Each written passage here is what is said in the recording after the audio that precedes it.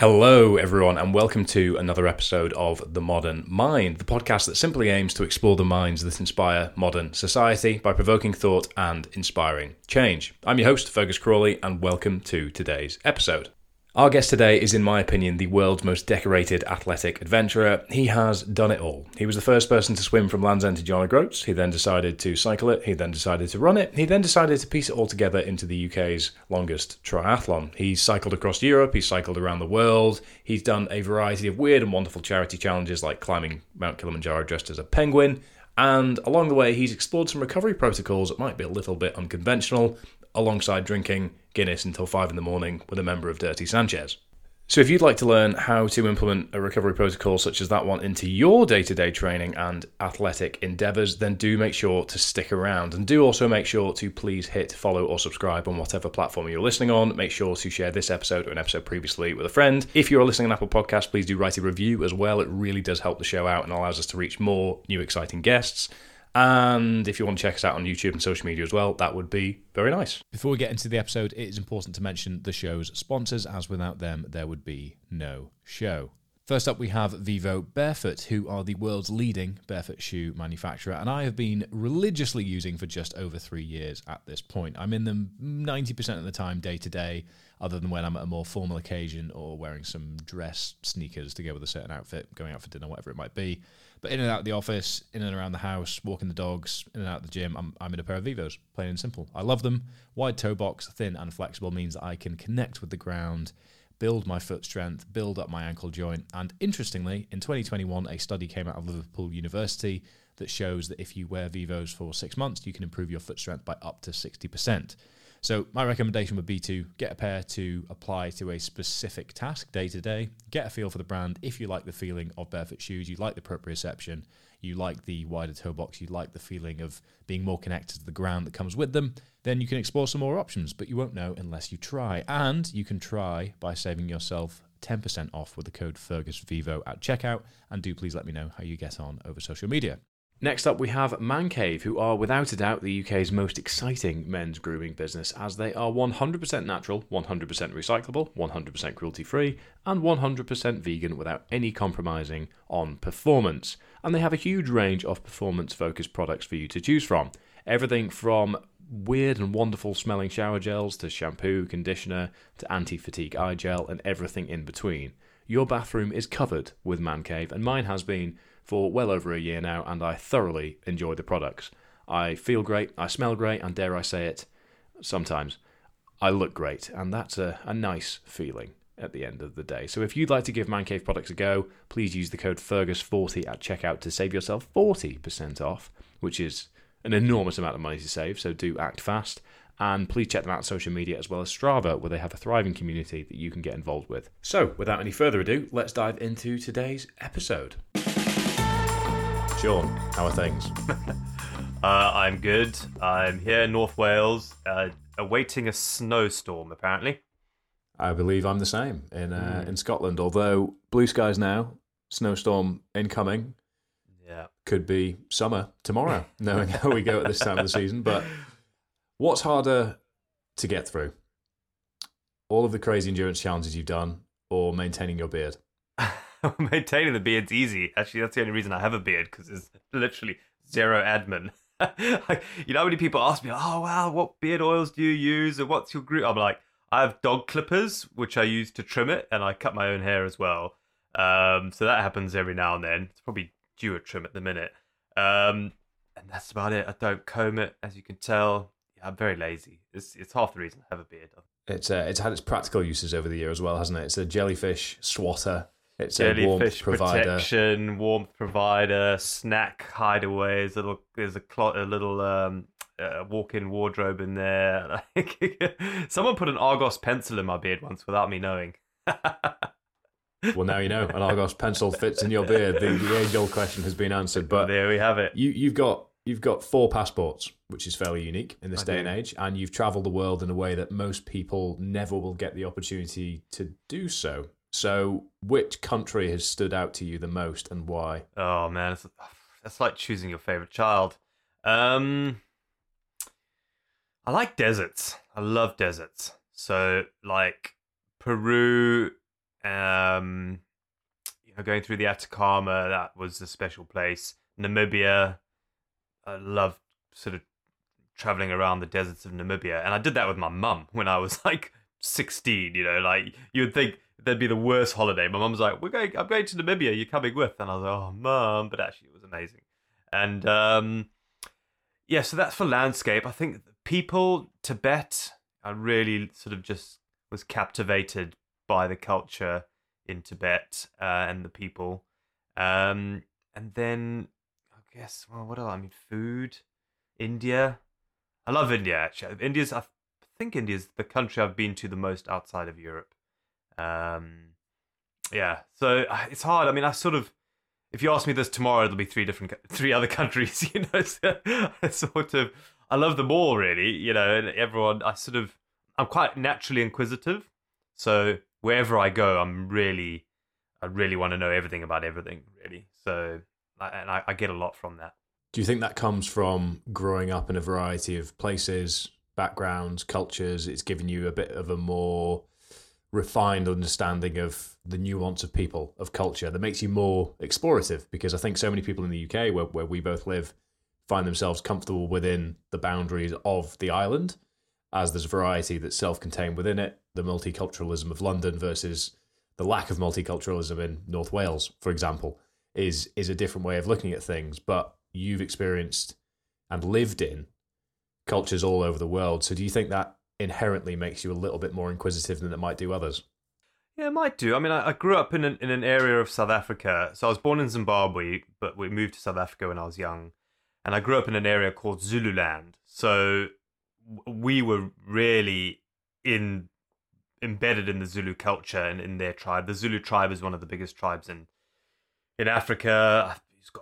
I'm going to make up some figures here, but I think it's got over 2 million people in the tribe, and they got a king. And I speak Zulu, and I spoke it from a very young age. I've sort of lost a lot of the vocabulary now, but I guess being immersed in a culture that was so different to mine, and really enjoying it. I loved speaking Zulu and learning the language, and wearing, my 10th birthday party was a Zulu party, and we all wore the animal skin skirts and everything you see. I guess you guys would have seen it on TV, but we saw it as if it was normal for us, growing up, my sister and I. And yeah, I guess maybe that was the fuel for it, understanding that there are more than one way to live a life. The Zulus, you can have 100 wives if you want. That's so different to where we live now and how we live.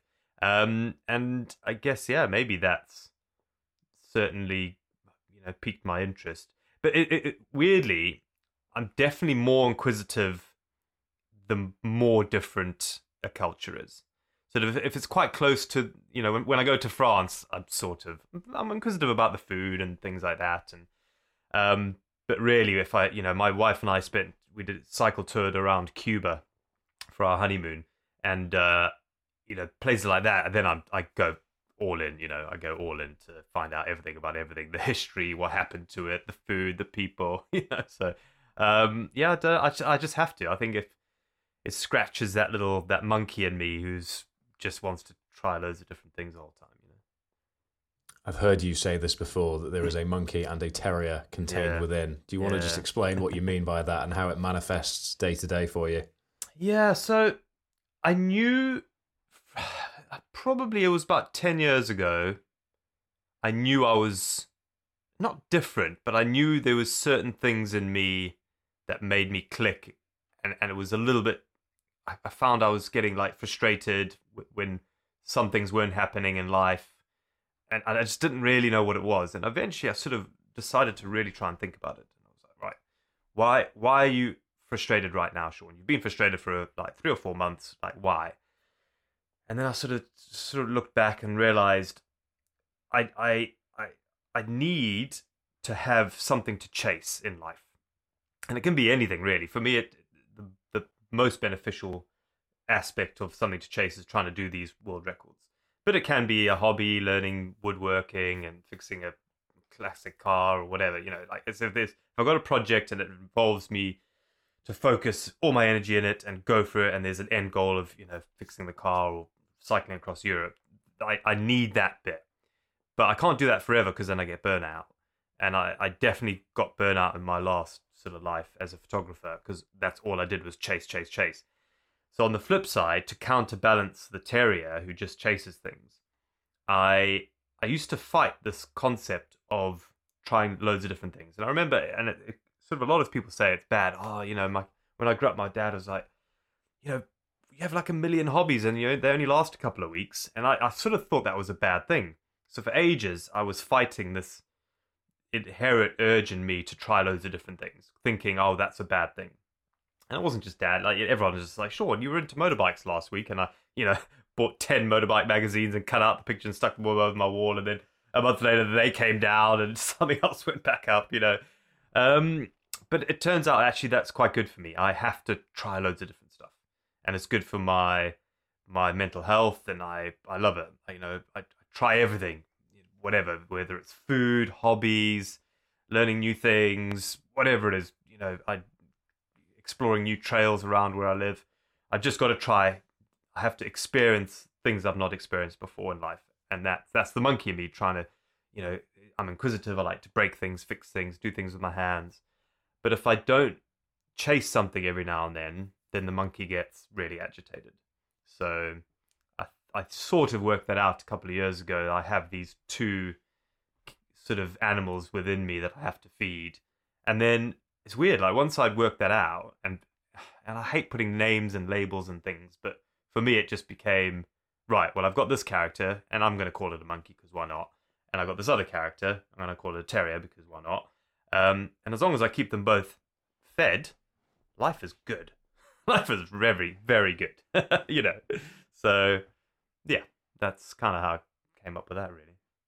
The variety you've explored there in your younger years, and the fact that you've not been what could be labelled as almost flitty between different things is in my mind not that. It's exploration, but you've done it at an accelerated rate. You've put it in 2 times listening speed, as it were, and just gone through all the things. And all that is trial and error to explore what's truly valuable to you. And it sounds like what's truly valuable to you is actually the exploration of new things. And I love that you reflected that in your athletic career and your endurance career. And I know that being a photographer was a massive passion for you. But you mentioned there that you got caught in the metric chasing that came with it. Do you think the financial incentive and the commercial incentive of photography ruined photography for you? Undoubtedly, yes. However, it's flippant to say now, looking back, I did chase the money, but then I sort of had to, in a way. And I've reevaluated what happened to me then, and if I clicked my finger and could change something, yes, I would not chase the money as much. But then I may have landed up on the street. I don't know, because I was a young photographer. I came to Britain with 100 quid in my wallet, landed up in a salad making factory in Ely in Cambridgeshire, making all those pre-mixed salads in basically a row of people just cutting up lettuces that would eventually go in the machine, which would go into the plastic bag for salads, right? And every day was hand to mouth. So from the age of 20 till about 25, I was working in a photo lab part time, earning like 700 quid a month. Living in London. So like most of that went to rent, some of it went to food. It doesn't go far. No, it doesn't go far. So yes, it's easy for me now to say because chase your dream and the money will follow. Yes, but it's not that easy sometimes. It's not just a black and white. What I wish I had done is just been a little bit more strict with how much money I made from the stuff I didn't enjoy. Because everyone needs to do stuff to put food on the table, food, shelter, warmth, right? And that costs money. Like we're just in that world. So unless you manage to inherit some land and you want to go and live in the middle of nowhere and forage and have your own thing, which is great. I wish I could do that for my family, my kids, but I don't have land and I don't have the skill probably. But, there was a line where, maybe I needed 10 grand a year to survive in London. maybe I should have earned my 10 grand doing the stuff I didn't enjoy, which would have freed up all the other time. But then you just get greedy. Then you're like, oh, well, it was quite easy to earn, that grand, because at the time I was photographing school kids at nursery school. And, if I photographed 100 kids on a day, I'd probably make 2 grand. Whereas if I went and photographed a cool editorial for a magazine, it would be 50 quid, 100 quid, and the 22-year-old in me was like, well, not doing that. I'll do that later. There's a very obvious choice there, isn't there? Yeah, so it was, what I should have done is just earned enough to survive in London because it was expensive. And then done the, and then gone off and done the creative stuff. But I didn't. So I think that was my biggest thing. You need to chase some money, which is, not a sexy or popular philosophy, but you've got to put food on. There's nothing, there's sort of there's taking care of your base needs.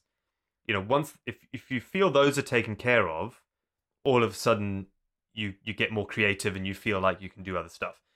Had I not taken care of those base needs, I probably wouldn't have been creative enough to do a good job for the magazines and that sort of thing. So there was a little bit of a balance there. But certainly you're right. I sort of took it too far on the money side of things to thinking if I earned more money, it would buy me some time. But it's the complete opposite happens, of course. Do you ever pick up the camera now, just for the joy of it? I'm getting into video filmmaking. Sort of, I have a little YouTube with three subscribers probably, and I do quite enjoy that side of things. But stills, no, nothing on the stills department really. I just don't know. Every time I think of trying to do stills, other than just stuff with my phone, I sort of get this like panic attack of like, oh no, this is where it's gonna all go wrong. So no, I've never really considered getting back into the stills side of things. I wonder if the passion that you had for photography as the young man that you just referenced, with the thought processes that you've mentioned there, I wonder if that passion was translated directly into your endurance challenges and your athletic pursuits, and therefore the itch that you were scratching with the photography and the freedom and the doing things in your own terms and looking at things in this financial way and being able to photograph others and bring their stories to life, however you want to dress it up. I wonder if that is the same mechanism that you've explored through that exploration of endurance and athleticism over the years. So how did you transition from that young man in London trying to make it as a photographer to the endurance athlete that I'd argue the most varied and eclectic endurance athlete the world has ever seen? Your CV is phenomenal, but it's also so creative, which I love. It's not ego, look at what I've done. It's look at how I've brought this story to life. Look at this country I've explored. Look at this new way I've done something. And that's what I find most valuable about adventures like yours is the story they tell, the journey they bring to life, rather than the pure athletic pursuit. Because I find the pure athletic pursuit, there's probably always going to be someone faster. There's probably always going to be somebody that can get more tech and do it in a different way. But being the first mover or bringing the story to life so somebody can feel like they were there with you is where the art truly is. And that's what I think you've done better than anyone on the planet, in my personal opinion. So before we dive into what all that looked like, how did you go from that young man in London to essentially the bloke you are today? Well, it was gradual, I mean, the actual transition was hated photography, realized I couldn't do it anymore, so sold my business to my business partner for £1. And that was sort of my you have the quid framed. It's actually behind me. You, as well? Yeah, you can see it on my wall there. Yeah, there it is. For anyone that's just listening, this is an incentive to go and subscribe to the YouTube channel. So please, everyone go and do that. And Sean's whilst you're at it as well, as you've just dropped something about a run across Iceland, haven't you? Yes, I ran across Iceland a couple of years ago, and just took me a while to edit that one. But so where were we? So practically, I was in this. I was living in London, very expensive. I didn't save any money doing the photography, nothing at all, zero. Because I was sort of hand to mouth, and the photography was doing well, but James and I were growing the business, so we took out some big loans to pay for staff and offices and equipment and blah, blah, blah, blah, blah. So when I sold the business for £1, which for me was to keep our friendship. James and I, he's like my best mate. He was the best man at my wedding, years after we finished the photography. I didn't want to ruin that for the sake of money. And then also, I was sort of putting a flag in the ground going, right, from now on, I'm not doing anything purely for money, which again was very idealistic, and it goes exactly against what I've just said earlier, because you do need to, sort of put food on the table. But what it did is it just engaged the terrier. It just said, right, terrier, go and get some food. So in my head, I was like, right, well, I want to go traveling, because that was the dream with photography, is to use the camera to go traveling. What else can I do in that world? And I just thought, well, I could maybe try and do some magazine stuff, but no one's really probably going to pay me to go traveling the world for a whole year to do features, because without a portfolio. I could go and work abroad, but that sort of didn't really scratch an itch that I had. I didn't know what the itch was, to be honest. I knew that I just was miserable getting out of bed every day. And I just wanted, I think that was probably it. That was probably the sort of thing I wanted. I wanted something to chase, which would get me excited. So then I just sort of thought about it. I thought about Mark Beaumont, who had done his round the world bike ride years before. And that immediately, I just went down a rabbit hole of people who've done world records, whether it's climbing Everest or rowing oceans or cycling, and they all seem to have sort of sponsored logos on them. And I suddenly thought, well, they've just had a crazy idea and they've managed to go and get some funding from people. Maybe that's what I could do. Maybe I could just follow that sort of idea loosely, and so I sort of had. Well, I remember. I think it was I could survive in London for 3 months maybe after I sold the business, with what was in the bank and some credit cards and things like that. So I really was sort of quite stressed to make something happen. Otherwise, my fallback. Luckily, I had a fallback, which was going to live with my mum in a 1-bedroom flat in Cheltenham. So I did have that at least. So I wasn't going to land up on the street. So yeah, that I sort of just got into trying to do something in the world of sort of adventure and sport and records, because it was a way to do something in the world of travel and get someone else to pay for it, basically. So that got me into the round the world bike ride. That was the first thing I tried, because I figured I could do it quite cheaply. It wasn't going to be that expensive to do in the grand scheme of lots of the other things like Everest and South Pole and all that, or rowing an ocean. And I just went out and just tried to get funding, basically. And then, managed to get the funding and do that. And that didn't, I got run over in America, but still, and I carried on for charity. But when I got back, I sort of had stumbled across a way of living a new life, really, even though I didn't know it at the time. When I got back from the round the world cycle, I tried to get back into work. I had no money. I signed on to the dole. I was on the dole living with my mum in a 1-bedroom flat at the age of 31, going to the job centre every couple of weeks, applying for jobs in bike shops, in photographic studios, because obviously I needed to earn something. I have no A-levels, didn't go to university, so I was sort of, I wouldn't say unemployable, but I didn't really have a CV at all, So, yeah, tried that for a while. That didn't work. Round one was Land's End, Johnny Groats on a bike, wasn't it? The length of Britain, cycling the length of Britain. As a holiday, yeah. So that one... A holiday, I can imagine, with some lessons along the way in making this up as you go along, building the wings as you fly, as I like to say. So what were the harshest lessons from that first solo endeavour? And are there any lessons that you took from that are now something that you consider every time you take on a challenge, an event, or even day-to-day life? Well, yeah, the lessons I learned from the Land's End John Groats first attempt was don't do it that way. So everything I did on there is how not to do it, basically. Don't do it in April. It's freezing cold.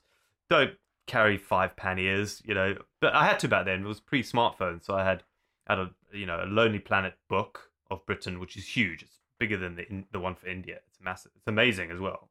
You know, I had a map guidebook, I had a camping guidebook, I had an actual book, Wilbur Smith.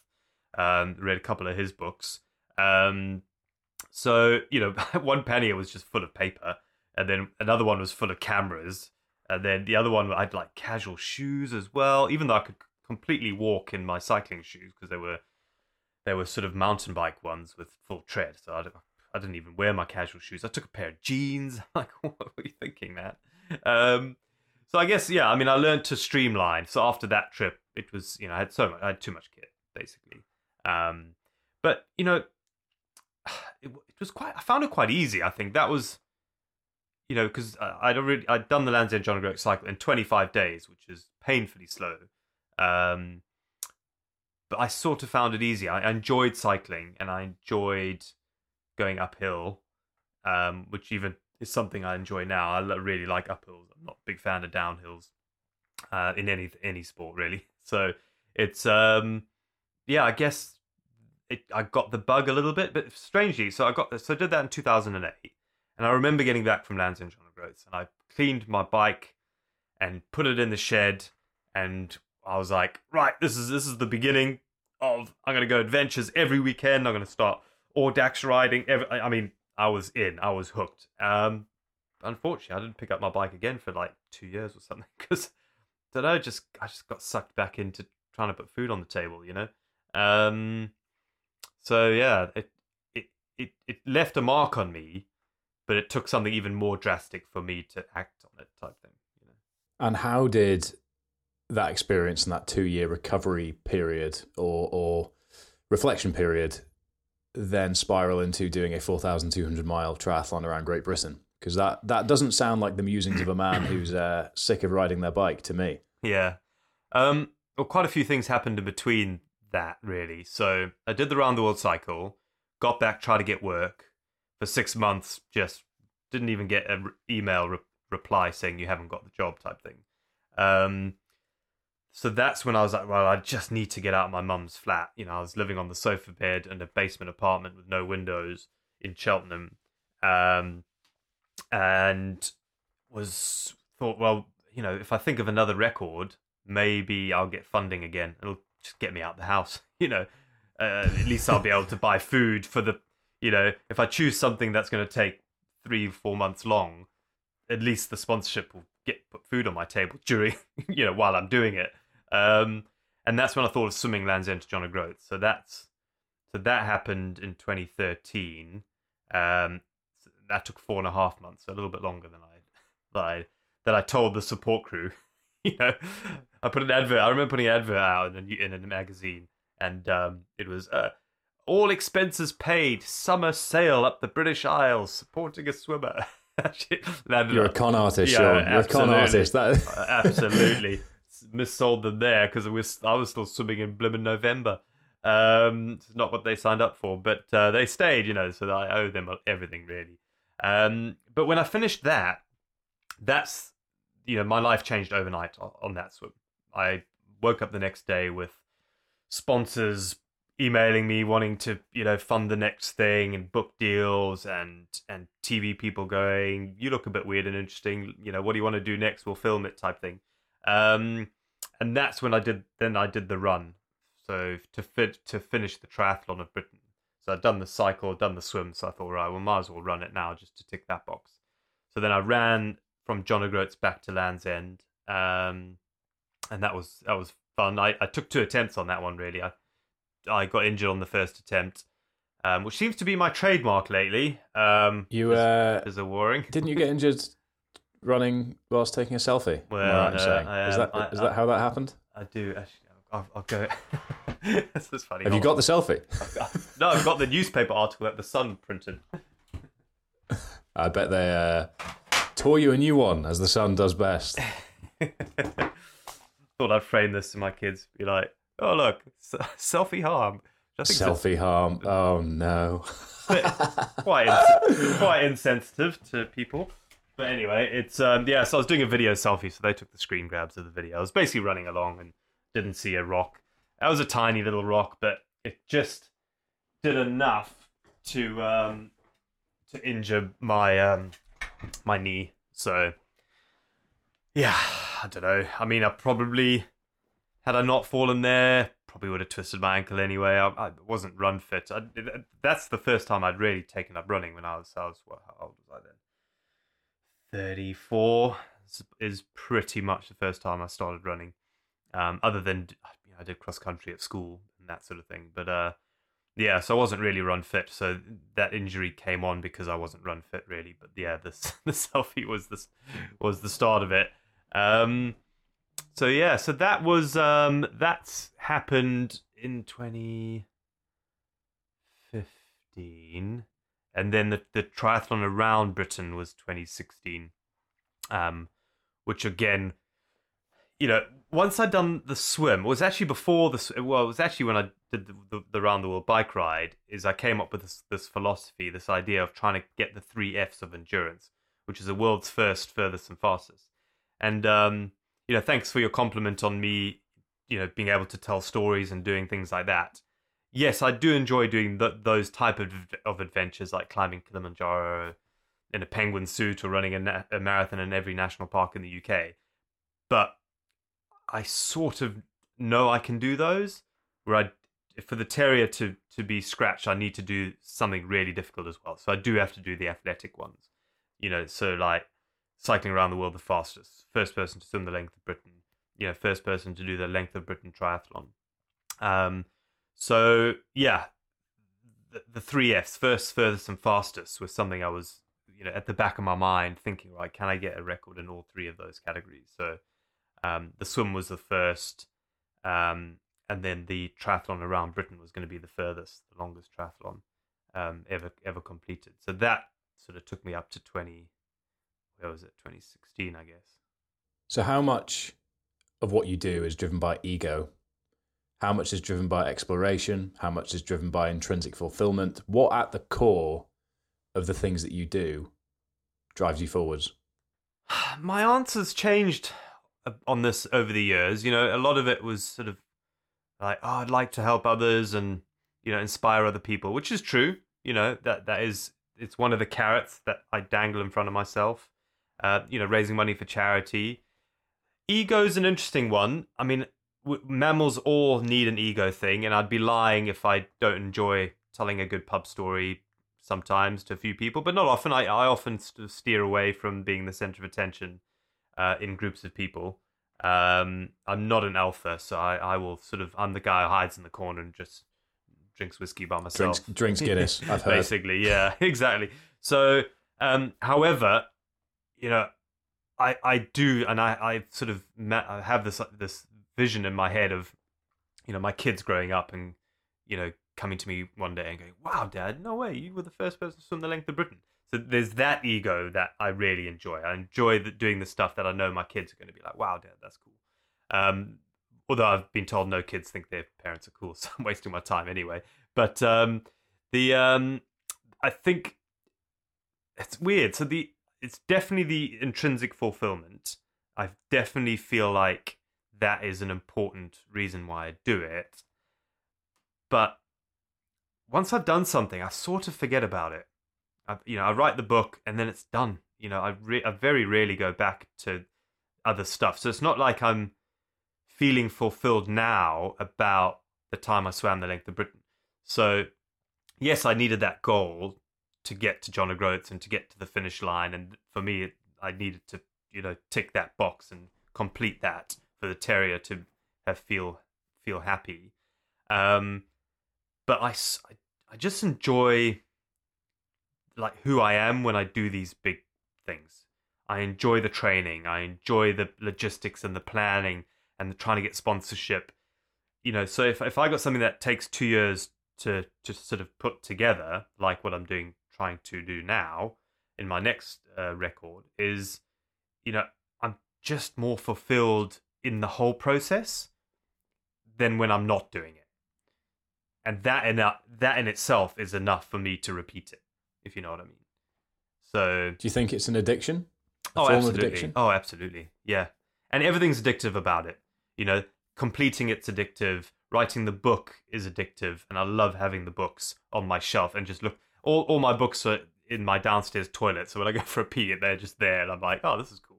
I never read them back, and no one else reads them in my family. But I just like the fact they're there. That's addictive, And I'm addicted to thinking up the next record or whatever it is, or idea, whether it's one of the big ones or one of the smaller ones. So yeah, it's all. I'm a better person. It sounds cheesy while I'm attempting these sort of things than I am if I don't have them on my cards, type thing. Have you thought about what happens when you get to a point in your life where you can't push it la, any la, further? la, la, la, la, la, la. What? Sorry, what was that question? I didn't hear you there. What question? I didn't ask you a question. Oh, exactly. That's the voice inside your head, Sean. Well, I know. That's the voice inside your head when you're 18 days deep into something. No, I mean, at the moment, just blissful ignorance. And I have those conversations with Caroline, my lovely, long-suffering wife. No, it's a worry, because I sort of am in the world of sport rather than the world of adventure. I'm a 42-year-old sportsman.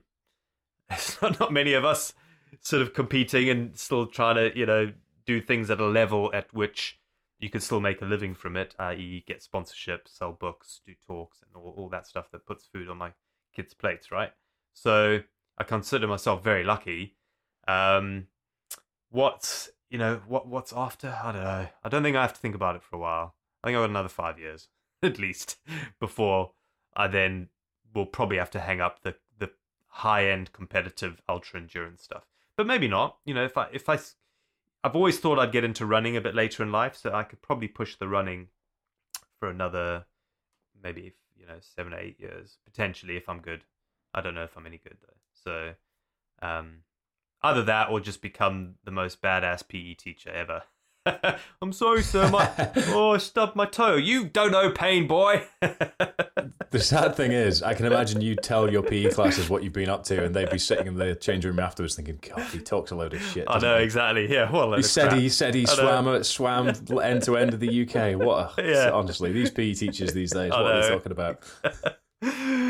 Yeah, so we'll talk about what's next. We'll talk about what's next very soon, but I think it's important to unpack a little bit of what didn't go so well along the way, because we've talked about selfie-harm, we've talked about a few of the hiccups you've had along the way, but in the space that you operate within, the 3Fs, there's always going to be naysayers, there's going to be people that want you to fail, there's going to be people that say things aren't possible, and they will relish when things don't go to plan. And it's very easy as a human being to catastrophize and think that you failed and that everything you've done has been a waste and futile, when in reality, as I'm sure you'll agree, as I've heard you say before, the lessons in failure are significantly more valuable than arguably success in the endeavors, because it gives you the toolbox for next time, and that's compounding over time, which makes you the person that you are today. So what have been the biggest setbacks along the way, the most unpredictable ones, the ones that have really sent you into a bit of a spiral? Because you've already mentioned how well you manage your mental health by knowing what's good for you and really focusing on those things. But when things do go wrong, which they will, how have you managed them, and what are the things that have really knocked you back the most? There's a scale of things going wrong. There's things that will go wrong daily, but you can get over them. So that you got to do certain things to get over them. So when you're trying to break a world record and you're cycling across Russia, and there's headwinds and wolves and things, and there's bits there going wrong because you're behind schedule and it's cold and you can't camp out because of the wolves. So you just got to think quite practically, and there's a side of me that's quite practical, where I think of the 6 pistons of endurance: planning, food, water, sleep, muscle management, and motivation. What can I do in those 6 things that I can control, which will help me get through this and break a record type thing. Especially when there's a time element, that seems to be the thing that's the hardest to overcome. Because when I did my world's longest triathlon, or swam the length of Britain, the only time imposed element to it was self-imposed. So I could have done the swim over 3 years, and come home and taken a break and gone back out the next summer when the weather was good. But for me, that I needed to do it in a oneer. And the same with the world's longest triathlon. I could have done that over 6 or 8 months, really, and just sort of done it slowly and had some fun. But for me, I wanted it to be a physically difficult journey as well, because I wanted to train hard, and that got the terrier excited.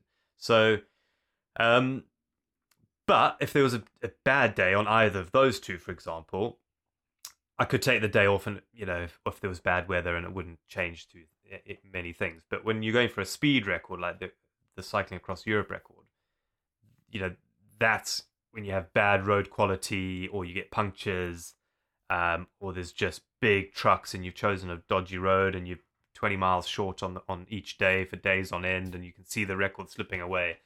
That's difficult to deal with. But how I cope with it is just trying to focus on the things I can manage. Yes, there's big trucks on the road. Are there big trucks on the road at 2 a.m? Maybe not. So maybe I should shift my cycling time to nighttime. But then at 2 a.m, there's lots of people who've had too much vodka. So, there's all those sort of questions I was asking myself. So those are the things that you sort of can, not that you can control them, but you can do certain things that hopefully will start making you win. Because basically I'm trying to win, right?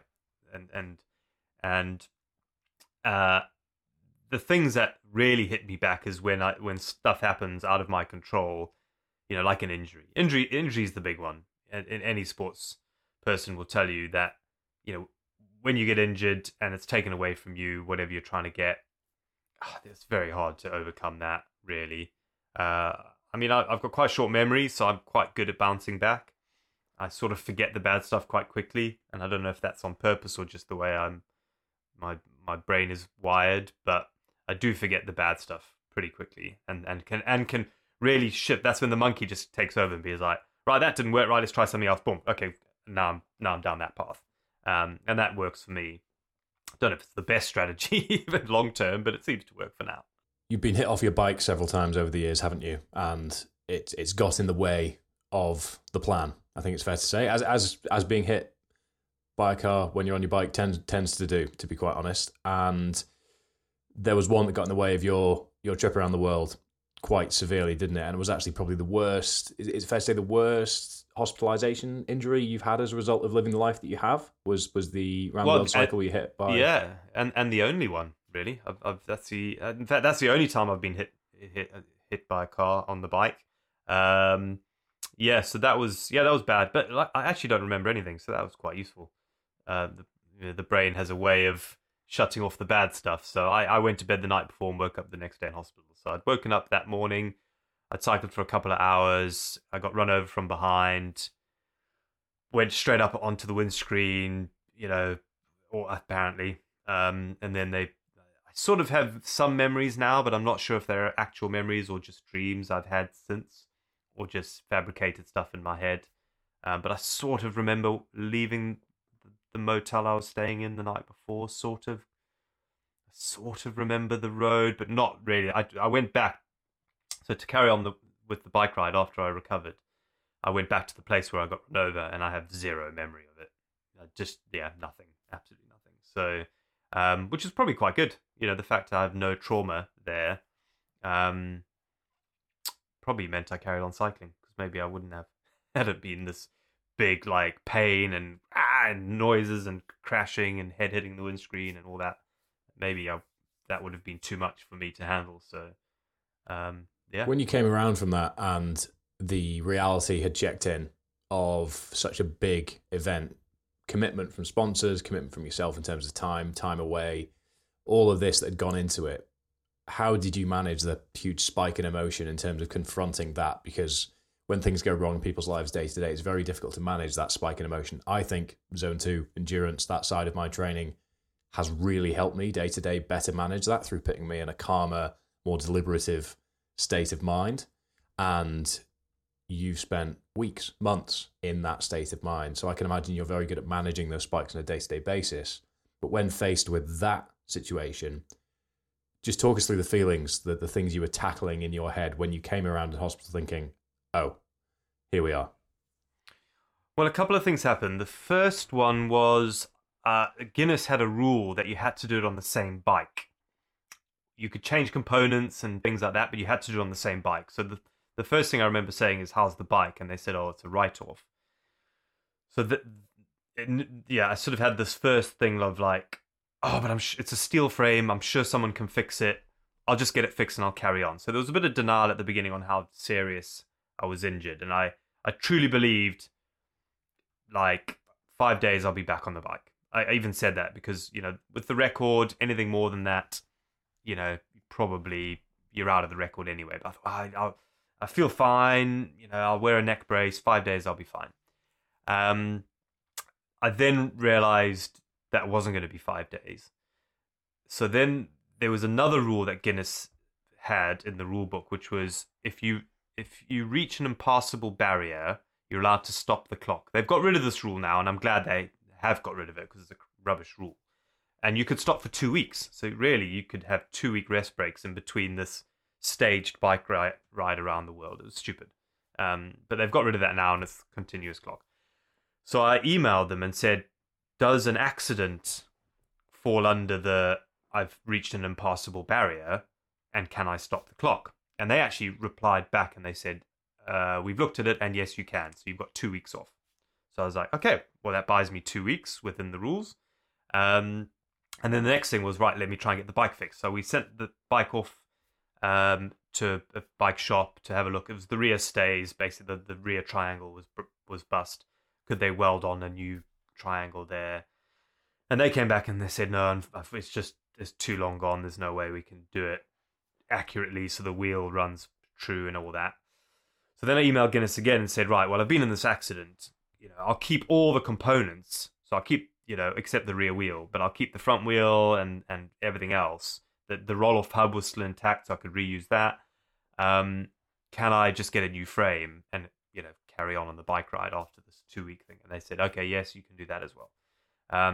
So I was very much in this sort of scenario of, right, I can carry on now, definitely. So the 2 weeks came and went, and I definitely wasn't ready to get on the bike. And I was sort of doing the maths, and it basically every day my average was going up something like 5 or 10 miles a day. I'd have to do on average more to get the record. So I was averaging about 180 or 190, somewhere there, up to that point, miles a day. And then, for every day, it was like all of a sudden I'd have to do 195, and then 200, and then 205. And then eventually it got to a point where my average was going to need to be like 210 or 215 miles a day for the rest of the ride. And I just knew that was just impossible. So then that was the realization of like, right, well, I can't do this now. Like, I probably can't get this record. So I thought, right, well, I'm just going to go home. And that was my chance. I had my chance, and that was it. Then while I was packing up my stuff and going through all my kit, I saw that I had a little Olympic flame that some kids made me to take around the world, because it was 2012 in London. So I said, oh, Sean, can you take a replica Olympic flame around the world? Little batteries with, fake lights to glow and that sort of thing. It was really cute. And I thought, these 5-year-olds using 3D printers and stuff. It was amazing. I was like, of course I'm going to take your little flame around the world. So I suddenly thought, wow, man, these kids are going to be gutted. So what if that's just my new goal? Maybe my new goal is I can't get the record now. That's pretty clear. But maybe my new goal is to get around the world in time for the Olympics and take these kids their flame back, And then this wonderful family I stayed with, Martin and Missy Carey, who looked after me, and I stayed with them in their home. Really, I couldn't have done it without them. They bought me a new bike as well. They phoned Thorn in Somerset, and that was the bike I used, and said, remember, Sean, send us a bike, we'll pay for it. So they were just incredible in basically getting me a new bike. And so that sort of became my new goal. So to answer your question, how do I get over it?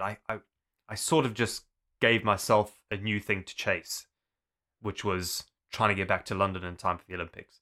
So I had nearly a month off with the injury, carried on still with a neck brace, because I had a bit of whiplash. I have a compression fracture in my spine, which is sort of fine now. But I think they say two of my vertebrae might fuse when I'm older. But I think I only had to do 135 or 140 miles a day from then on just to get back to London in time for the Olympics. So that sort of became my new goal and my new challenge, and that allowed me to to scratch the terrier in me. Otherwise, I think I would have just got really frustrated had I carried on in holiday mode, as it were, which I don't think I could have done. I think the core of that as well is looking at the situation you are presented with and being realistic about what you can do with it. Again, that's a fancy way of saying the social media contrived statement that we've all heard 1,000 times, which is control the controllables. But you were faced with overwhelming variables and managed to reframe them into the same mechanism that you were following in the first place, just in a different sort of manifestation of that. So I think that's the main lesson there, is essentially take the situation for what it is and try and solve the problem in front of you rather than the problem that you had planned for in the first place, because the circumstances have changed. And I think that's a mistake I've made definitely in my younger years, of setting a plan based around the circumstances I expected and then holding myself to those circumstances even when they've changed, which puts you in the wrong environment to solve the problem and just allows those emotions and your management of the situation to spiral. So lots of things that people can take away there from that. But yeah, I also had this overriding sort of thought and notion that no one gets to ride around the world twice. So the option of sort of Mark giving Beaumont's up, ruined that a little bit, hasn't he? Mark's ruined that, and actually Nick Sanders, who had the record in the 80s, he also did it twice. Yeah, I knew there's no way I could go and get the funding again and all that sort of thing. So this was sort of my shot at doing it. You know, there's other stuff where I've got injured and I've just bailed because that was the right thing to do. You know, you've not failed, you've just learned the wrong way to do it. So you go home and go back to the drawing board and start again. So yeah, but with around the world, you know, being in America and far from home, for me it was like, right, I carry on and, you know, have this new goal, or I go back to a 1-bedroom flat with my mum in Cheltenham. You know, so actually it was almost an easy decision, really. So the coping mechanisms along the way is the question that people are always so keen to hear. Oh, what were you thinking about? How did you manage? What were you doing that I can't perceive to be able to do differently? Pedro is something that sticks out to me. He's on my wall as well. And there's Pedro. Oh, you've got him. I didn't know you had him. Fantastic. I know. I managed to get him back. So, I managed to get him back on a flight from Russia, even though it makes a mockery of having to put him and take your shoes off. And I had a dead dog skull in my baggage.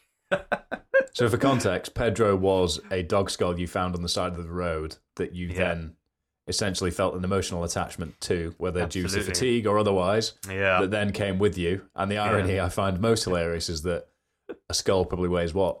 Half a kilo? 280. I weighed it. It was 280 grams. And I didn't take a tent across Europe to save 300 grams. So it was basically, I just replaced having a tent, which is a very useful and important thing to have, with a dead dog skull, which is very unimportant and unuseful. Although, so I will take that back a little bit, because we solved many world problems together, me and Pedro. But that's a great way of looking at this, because when people often ask about coping mechanisms, especially in an athletic sense, triathlon, ultras, people are very, very anal about this sort of thing, and it's very fiercely practical and often fails to account for the human behind the practicality. And there's two things that I think really bring this to life from your perspective, from what I've heard, which is the example you've just given. You chose something that gave you a bit more intrinsic push forwards that superseded the practicality of the decision, but the morale was more important than the actual weight considerations at that point, because you are the human powering this forwards.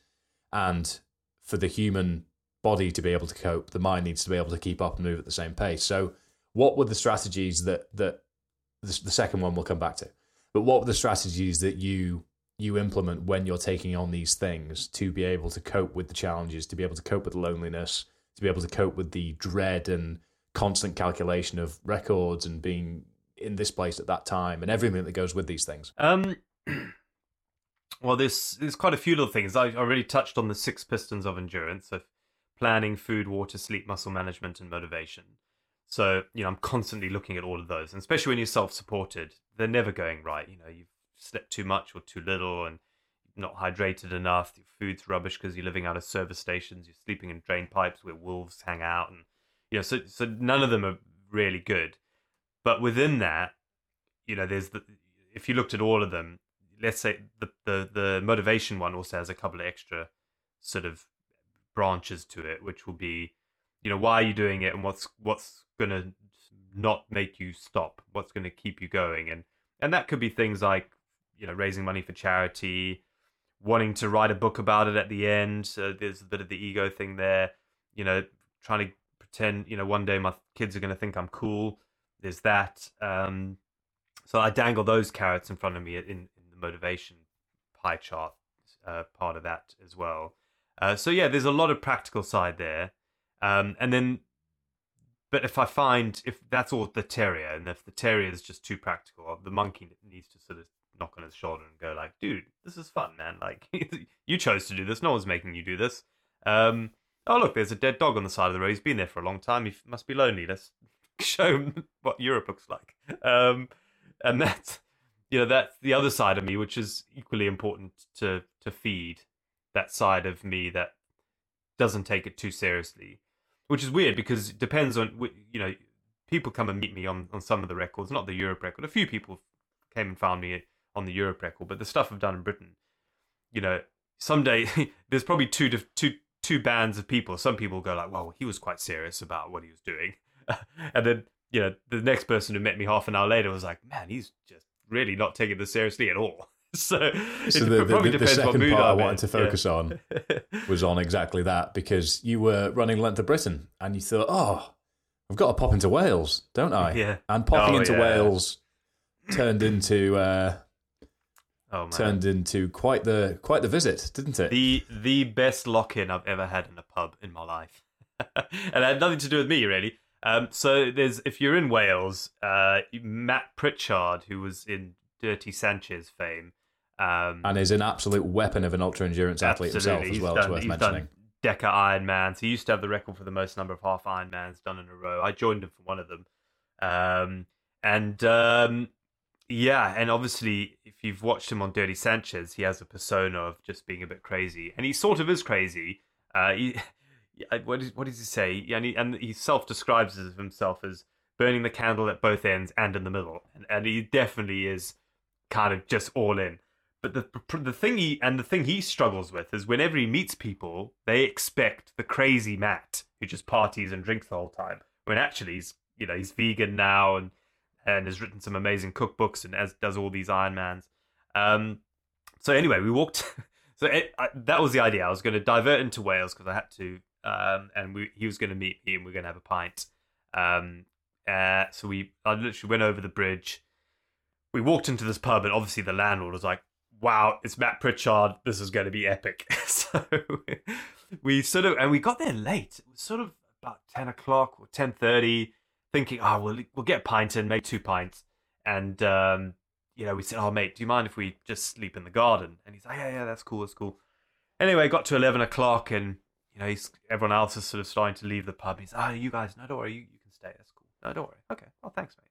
So we stayed, and it got to 12 o'clock, 1 o'clock, 2 o'clock, 3 o'clock, and we're just like necking beers like it's no going backwards. And in my head, it's like, oh, brilliant, this is calories. This is great. 200 calories a pint, bring it, And eventually at 3:30, the landlord says, oh, guys, I'm really sorry, but, my wife's at home. We've got a 6-month-old baby or whatever, And we're like, oh, don't worry, mate. It's blooming 3 a.m. So, we'll just crash. He said, oh, no, I have to go, but you guys can stay. We're like, what? He's like, here's a piece of paper. Just write down whatever you drink and sort me out in the morning.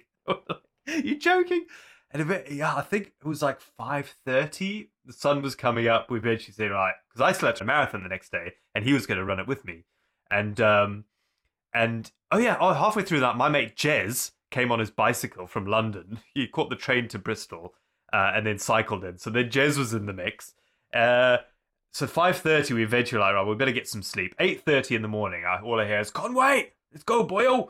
And he put a double Southern Comfort in front of me. So I necked that, and then we started running this marathon. Then we were running back over the bridge. It was like crazy 48 hours or 24 hours, whatever it was. This French guy jumps out in front of me and goes, Sean, I found you. And we're like, what? He's like, I've hitchhiked all the way from France. It's taken me 5 days to find you. And I went to the wrong bridge. And then he jumped in front of the road and got and basically stopped an elderly couple who then he said, take me to the other bridge, because he basically needed to get to the Severn Bridge, but there's two, of course. And so this elderly couple took this random French guy, and then he found me on the bridge, and then he ran with me for 2 days as well, with like just a rubbish school bag as a backpack, sleeping in bushes as well. Anyway, yeah, we ran so Jez was on his bicycle, Matt with his dog Lemmy, me, both of us the worst for wear, and this French guy all ran a marathon into Bristol that day. So yeah, it was very memorable 24 hours. And yeah, Matt, he's a good guy. He's a good guy. Just don't go to pub with him unless you're sort of ready prepared. Yeah, that seems to be the clear lesson taken from that is do not go to the pub with Matt, especially if you need to run the next day. But there'll be people listening to that are losing their minds thinking about the performance compromise that comes with such an endeavour, and a arguably series of poor decisions, or spending time with somebody that will allow you to make poor decisions. And obviously, it's not the right thing to be doing from a hydration, nutrition, recovery, sleep quality point of view at all. No. But the morale boost and the story that goes with it and the humanity that brings that to life contributes to your ability to keep plodding your way up north towards John O'Groats, doesn't it? And I think that's what's often lost in translation with these endeavours is the fun, is the journey, is the adventure. And I know that you are often thrown in as an adventurer when you are an adventure athlete, you're an endurance athlete in your own right. But adventure is where the value really lies in my mind. And I think stories like that one and Pedro, and I know you've had police escorts because you felt like there were drug runners that were potentially going to steal your bike or worse in certain parts of the world. And there's all these things that have gone on. But those are the memories that will stick with you for taking the first step towards something adverse, challenging, scary, intimidating, first mover effect, whatever it might be. And you're about to take on something that's rather large. Yeah. And it's very soon. There's a fourth category. It's a month yesterday, isn't it? It's a month yesterday, yeah. It turns out there's a fourth category, which I can't believe it took me 10 years to work out. But basically, there was the 3 Fs of endurance. So in the world of sport, I was trying to get those 3 Fs, the world's first, the furthest, and the fastest. And I got all of those when I got the Europe record. And that was in 2018. And then sort of my new life started. I got married, I had a couple of kids, and then COVID happened. And I genuinely was, and Caroline will sort of back me up, I was getting quite frustrated, and I didn't know what I was doing. Yes, I was enjoying being a new dad, and I was 40 when I bought my first house, and that was terrifying because I never dreamt of even earning enough money to buy a house. So 40, that happened. So life was good. I got 2 amazing boys, but there was just something that I needed to scratch, and I was very nervous about going back and dotting the I's and crossing the T's. Because I'd done these 3 big things, and I didn't want to feel like I was just now doing stuff for the sake of it. I really wanted to find stuff that was going to challenge me and engage the terrier again. And then I found out that there's a 4th category, which is the most of something. And I was like, and then that doesn't begin with an F. It doesn't begin with an F. I can't it? tell you how annoyed I am by it. Well, someone did say the most frequent. I think someone tried to throw that one in there. But it kind of works, kind of doesn't. But if you wanted to. Yeah, exactly. It's stretching the thing there. But I then sort of thought back to, so the most record I was going to go for, but I didn't realize it was going to be a category, was back after I'd done the Europe cycle in 2018. James Lawrence had got the record for the most number of Ironmans in a row at that point. He had done 50 Ironmans in 50 days in 50 states in America. Okay, sorry, I can't say Ironmans. I keep saying Ironmans. Sorry, Ironman. It's not an Ironman. It's a full distance triathlon. Because an Ironman's an actual sanctioned event. So anyway. Ironman is a brand. It is. I don't want anyone listening to let that organisation get away with what they're trying to do, which is pretend that they own the distance, which they do not. Yeah. Ironman is a brand that puts on full distance triathlon events And it's the most popular brand in the world. However, they are not the only brand that you can do full distance triathlon events with. It's important to mention. Yeah, so I'm going to say Iron Woman. How about that? It's even better. And so, so I was he'd done 50 in 50 days and 50 states. Incredible. And I lived in the Lake District, and I thought, I wonder if I could do 100. So I had this idea back in 2018. I even looked at a route, a course, so swimming in the lake, super easy. Cycling down towards Barrow and Furness, where it's a bit flatter, and then back to Coniston, and then 2 laps of the lake as a marathon.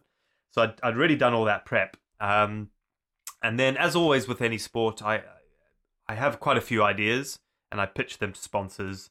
And I pitched this one, and I pitched a few others. And one of the other ones, which hasn't happened because of COVID, and it's going to happen hopefully in 2025, 2026. That was the ones a couple of my sponsors. Oh yeah, let's this one sounds cool, let's do that one. But then COVID happened, and then it didn't happen, and then it didn't happen, and it didn't happen. It was going to be like, oh, in 6 months we'll do it. And, oh no, in another 6 months. So then I decided at the beginning of last year to revisit this most record, which is the full distance triathlon, knowing that James Lawrence had done the 101. So in my head, I was like, oh, well, I've got to do 102 now. I always wanted to do it to see if I could do 100 anyway.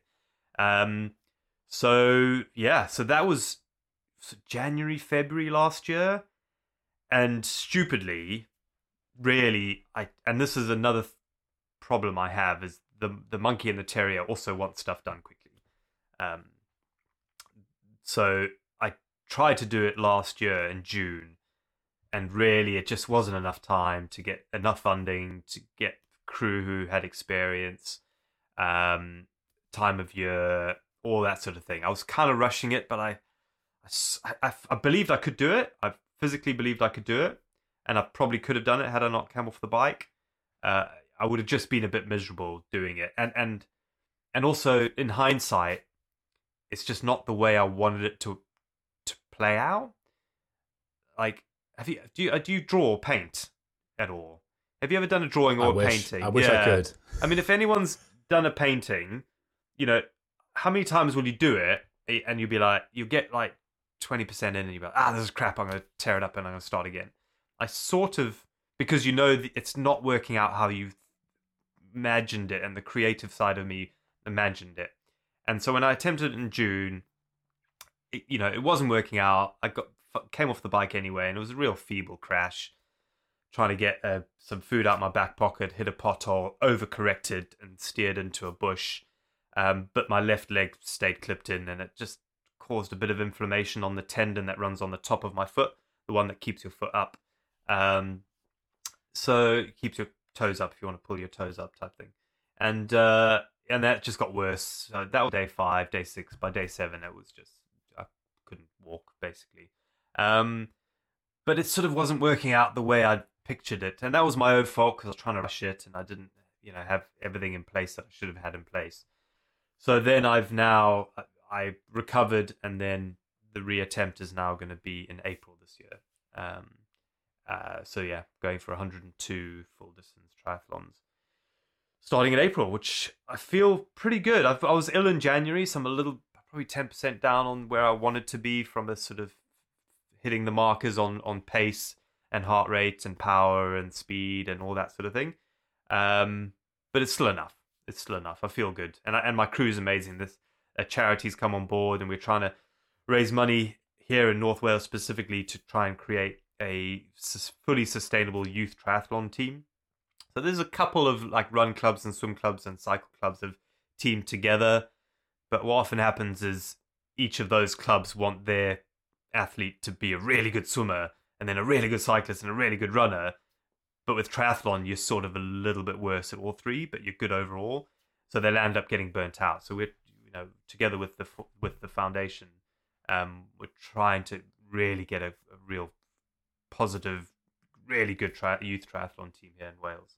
That's super exciting. So I've got crew, good crew now, a really amazing crew to help me on this one. So yeah, touch wood, I'm not going to fall off the bike again. So no taking packets of crisps out my back pocket on a slow uphill, even though it is slow.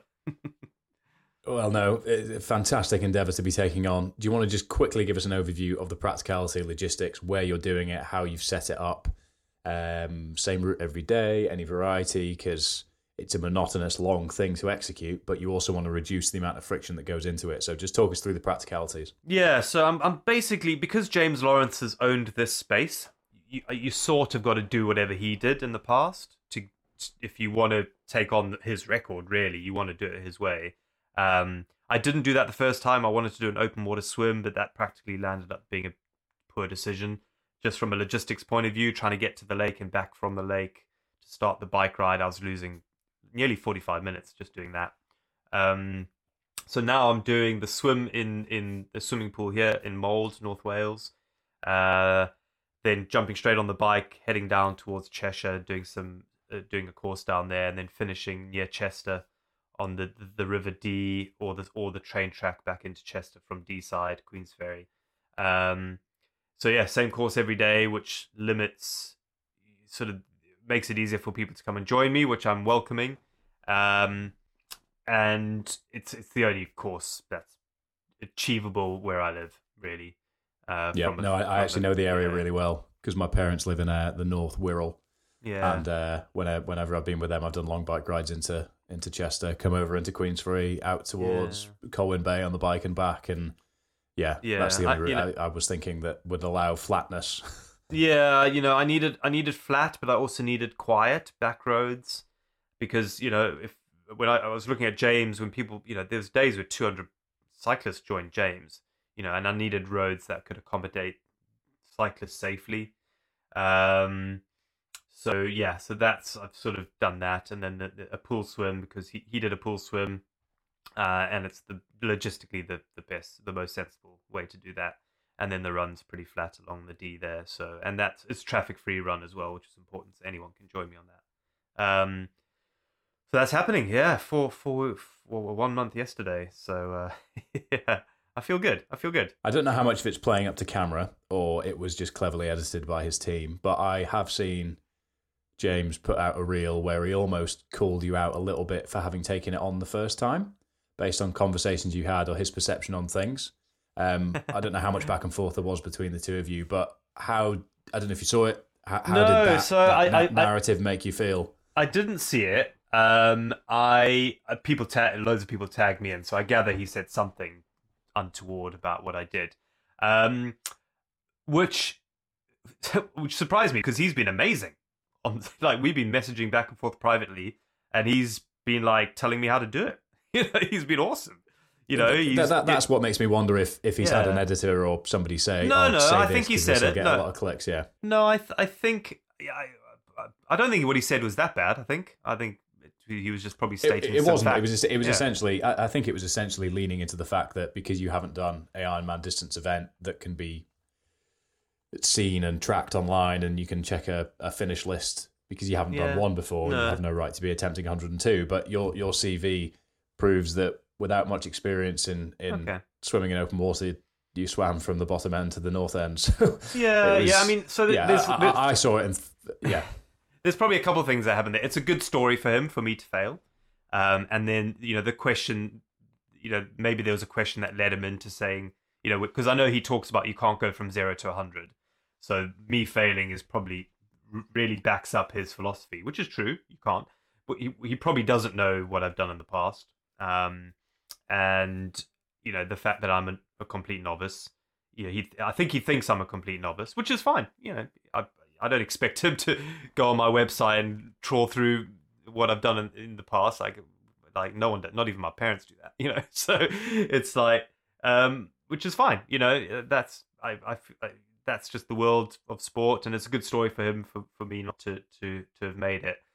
But he's been super supportive. I did some testing the other day, yesterday, in fact, and I put a thing on Instagram. He messaged me yesterday dude, why are you doing a VO2 max? It's a waste of time, dude. Come on, man. And I was like, dude, actually, it wasn't a VO2 max, and I sort of agree with you that it's a waste of time doing a VO2 for what we're doing. But he's been super supportive, actually. He's been amazing. Yeah, he's he's one of my heroes, and actually, I find it quite difficult that the world's going to make it a me versus him thing. And I didn't appreciate that the first time round. I really, he has a really strong supporter of people who will see me as the enemy. And I sort of wasn't prepared for that, because everything else I've done, it hasn't been a me versus them. We've sort of been, when I took Jonas Deichmann's Across Europe record, he helped me, and it was sort of, I embraced his record, and we did it, he helped me, and then he went on and broke my world's longest triathlon record last year. So I helped him. So, there was always that camaraderie, even within the comments and everything. Whereas, this one, it seemed that, there was it did seem a bit more. It seemed a bit more point scoring, and as if people online had earned the right to be the gatekeeper for James's record, when in reality, James. Yeah, I mean, even James isn't the gatekeeper to his own record. He can't prevent other people from giving it a go, but he is giving you his support. So therefore, absolutely, nobody else has the right to. Nobody else has the right to sort of protect it from their perspective. It was getting quite fierce as well, and there was quite a lot of people. Even the fact that I was saying Ironmans, because I sort of don't care if they try and sue me, whereas he was really, really quite protective of people not saying the word Ironmans.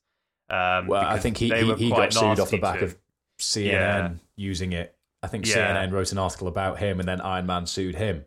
And I think just the admin that goes with that must make you want to just keep things calm. But exactly. So it was interesting. So so there was a whole lot of stuff around that, and that sort of thing. So there was a lot of like, I can't believe he's using the word Iron Man. Oh. I was like, okay, well, maybe I should take it more seriously, because maybe being sued by Iron Man isn't fun. So I got nothing anyway. I hope you don't need to find out. But exactly. I am thrilled to be seeing you taking on something, and having somebody else take it on gives a new perspective on what it entails, which is fantastic. It adds to the sport. It adds to the human story behind it.